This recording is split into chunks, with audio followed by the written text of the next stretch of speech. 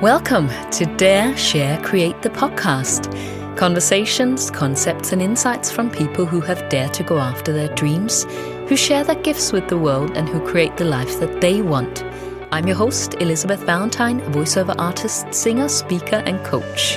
This podcast aims to free you from whatever's holding you back, spark transformation, and is designed to give you the courage, inspiration, permission, and tools to live your best, most inspired and fulfilled life so you can make the biggest positive impact in the world.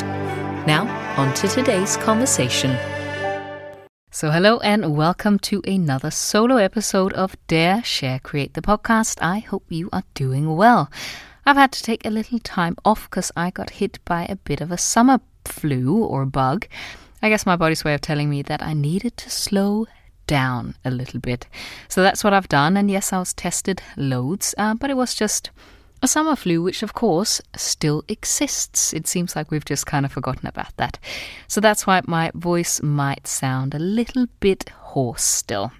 But anyway, I hope you are doing well. Today I want to talk about criticism.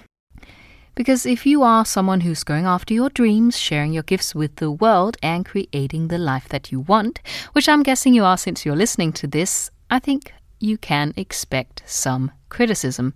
And some of it might come from the people closest to you. As you know, if you've listened for a while, you will have found out that I'm a bit of a recovering perfectionist. Some days I'm a full-blown perfectionist and other days I am recovering. And being a perfectionist obviously means being slightly terrified of criticism. But I've learned, or am learning, who to take criticism from and who to simply ignore or set very firm boundaries with. And who to take criticism from is really what I want to talk about today, so that you're armed with a way of knowing how to discern who you should listen to and who you shouldn't, so that all the naysayers that really have no business in your business, you can just ignore them. I remember when I was probably around 21, an aunt, very sort of helpfully in her mind, I'm sure, asked me when I was going to give up music and get an education. You know, as if by 21 I'm in danger of being over the hill or it's too late for me. You know, I was 21, living in London, working in an art house cinema, not earning very much money, but I was surviving and I was kind of living, a fabulous life, being in an electro-pop band, living out my dreams, chasing record companies, doing dance rehearsals and performing in Soho on the weekends and, quite frankly, doing a lot of partying. I was working really hard, but also living a great life. And this aunt clearly thought I was making a mistake. She told me, "You must put an expiration date on your dream." And I was just like, what? And I remember, probably being full of youthful conviction, or some would perhaps call it ignorance or arrogance, saying, but listen, you never know how close you are to making your dreams come true. And what if your big breakthrough comes the day after the expiration date that you've set, that really you've just set because of what? What parameters have you set this expiration date on? Is that just something you've conjured out of blue air? I don't know what that saying is. Where have you pulled this expiration date from? Ultimately, she came from a good place of course, wanting to protect me from disappointment and all the traps of the dangerous, immoral entertainment industry.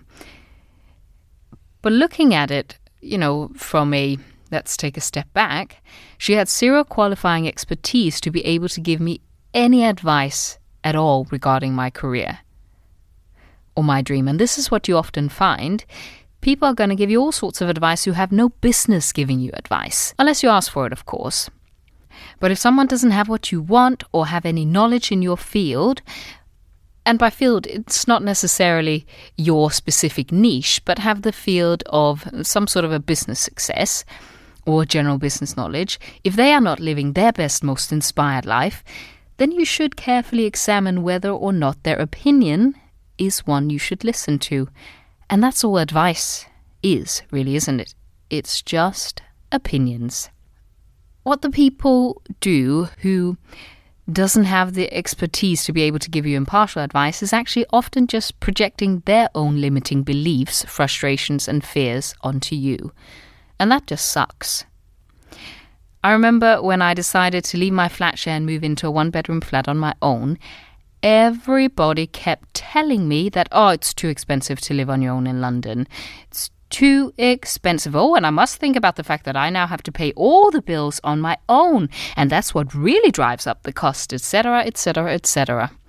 And you know what? I fell into the trap.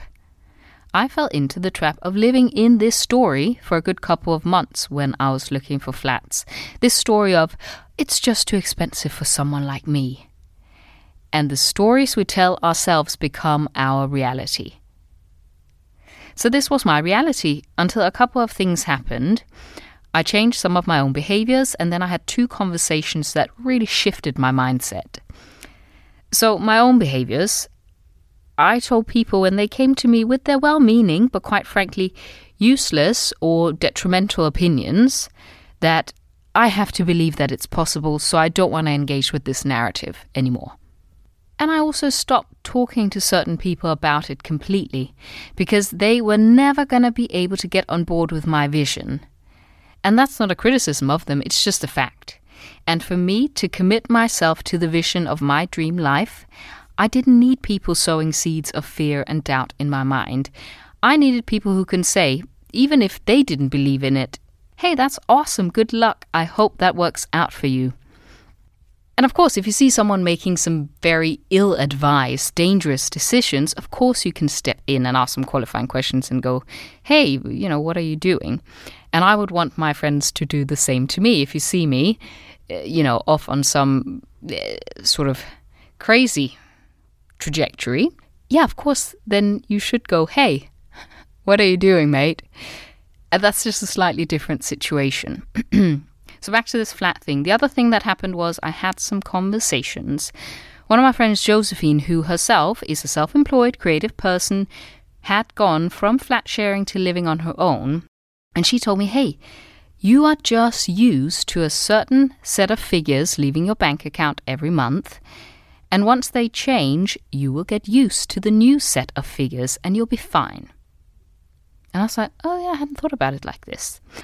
And then I spoke to my friend Marie Brock from episode 8 of this podcast, who said, you just need to ask for a flat that you feel comfortable paying for. So after having looked for flats for about 5 or 6 months, not finding anything, I did this vision making meditation, and afterwards I wrote down exactly what I wanted. And then I committed myself to that vision. This is what I wrote down.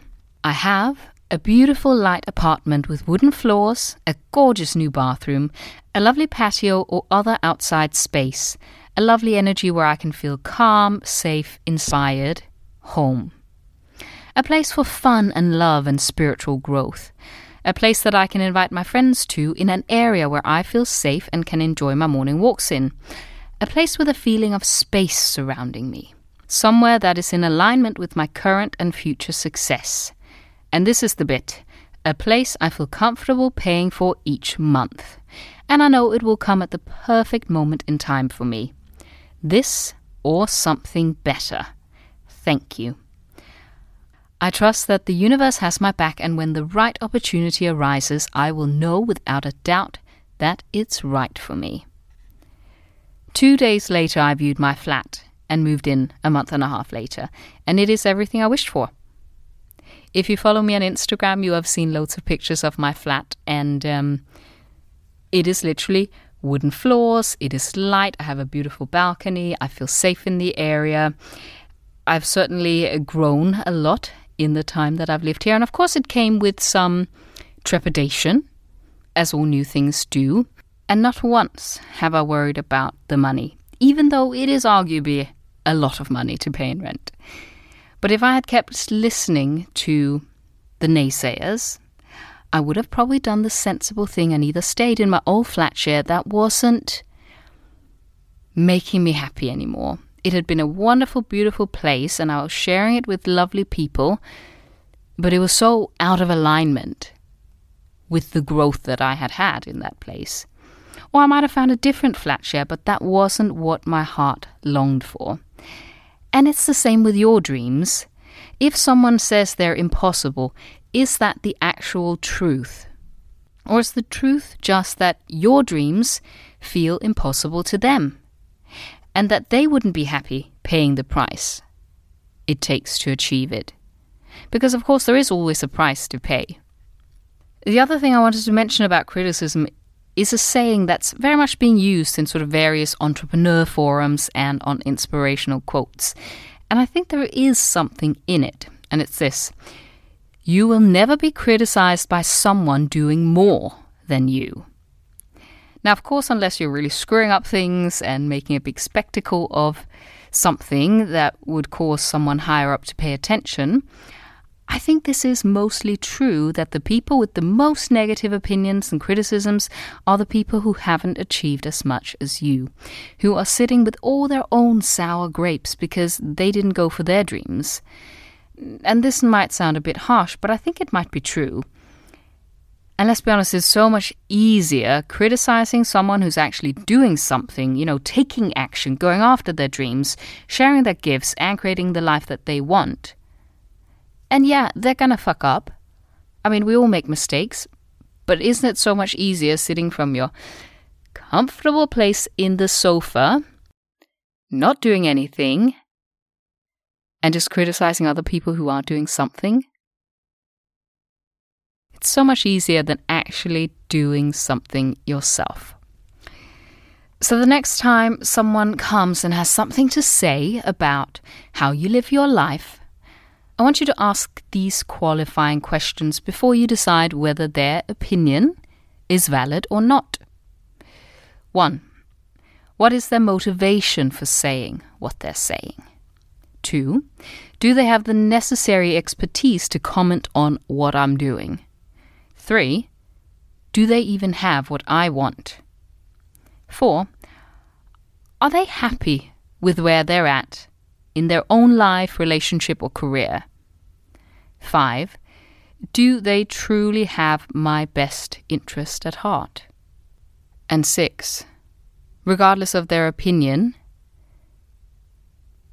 can I look at myself and go, I'm still doing the right thing? And 7, of course, examine, do they have a point? Is there a blind spot? Is there something I haven't seen? Okay, maybe there is something in there. And the final thing to just bear in mind, if this criticism upsets you in some way, is just to look at, okay, what button is it pressing in me? Why is this upsetting me? Is there a grain of truth in what they're saying that I need to take on board? Or is this just playing into my insecurities, my perfectionism issues, or any old wounds I perhaps haven't looked at and healed? One of my former business mentors told a story that kind of always sticks with me. And it's this. So you're living on a street where all the houses more or less look the same. They're a bit run down. The lawn in front are unkempt and full of weeds. The fence is sloping and half fallen down at the bottom of the garden. The paint is chipped and there's rubbish out front. Then you decide to start improving your house. You mow the lawn, fix the fence, paint the house, tidy up. You spend time, money and energy improving it. Unfortunately for your neighbor, their house now looks even worse in comparison. And they have two choices. Either they can spend the time, money and energy fixing up theirs, or they blow up yours. What's the easier option if we are totally honest? It is so much easier tearing someone else down, criticizing someone else down, belittling someone, than it is to look at yourself and do the hard work. And then you get to choose, what person do you want to be? What person do you want to be? I love that song Cheerleader.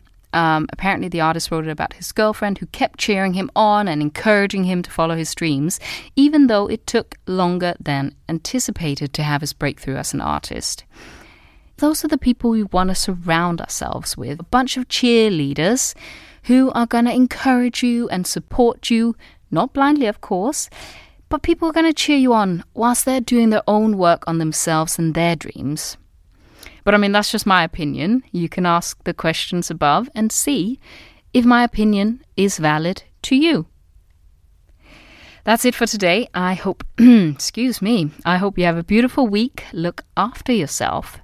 I just had a thought. Would you like me to make a guided vision-making meditation for you all, like the one I used when I was conjuring up this beautiful flat I live in now? Let me know. Either send me an email on elizabeth@elizabethvalentine.com or send me a message on Instagram @elizabethvalentine_. Just remember, as always, Elizabeth is with an S. So that's it for today. Till next time, keep daring, keep sharing, and keep creating. Bye.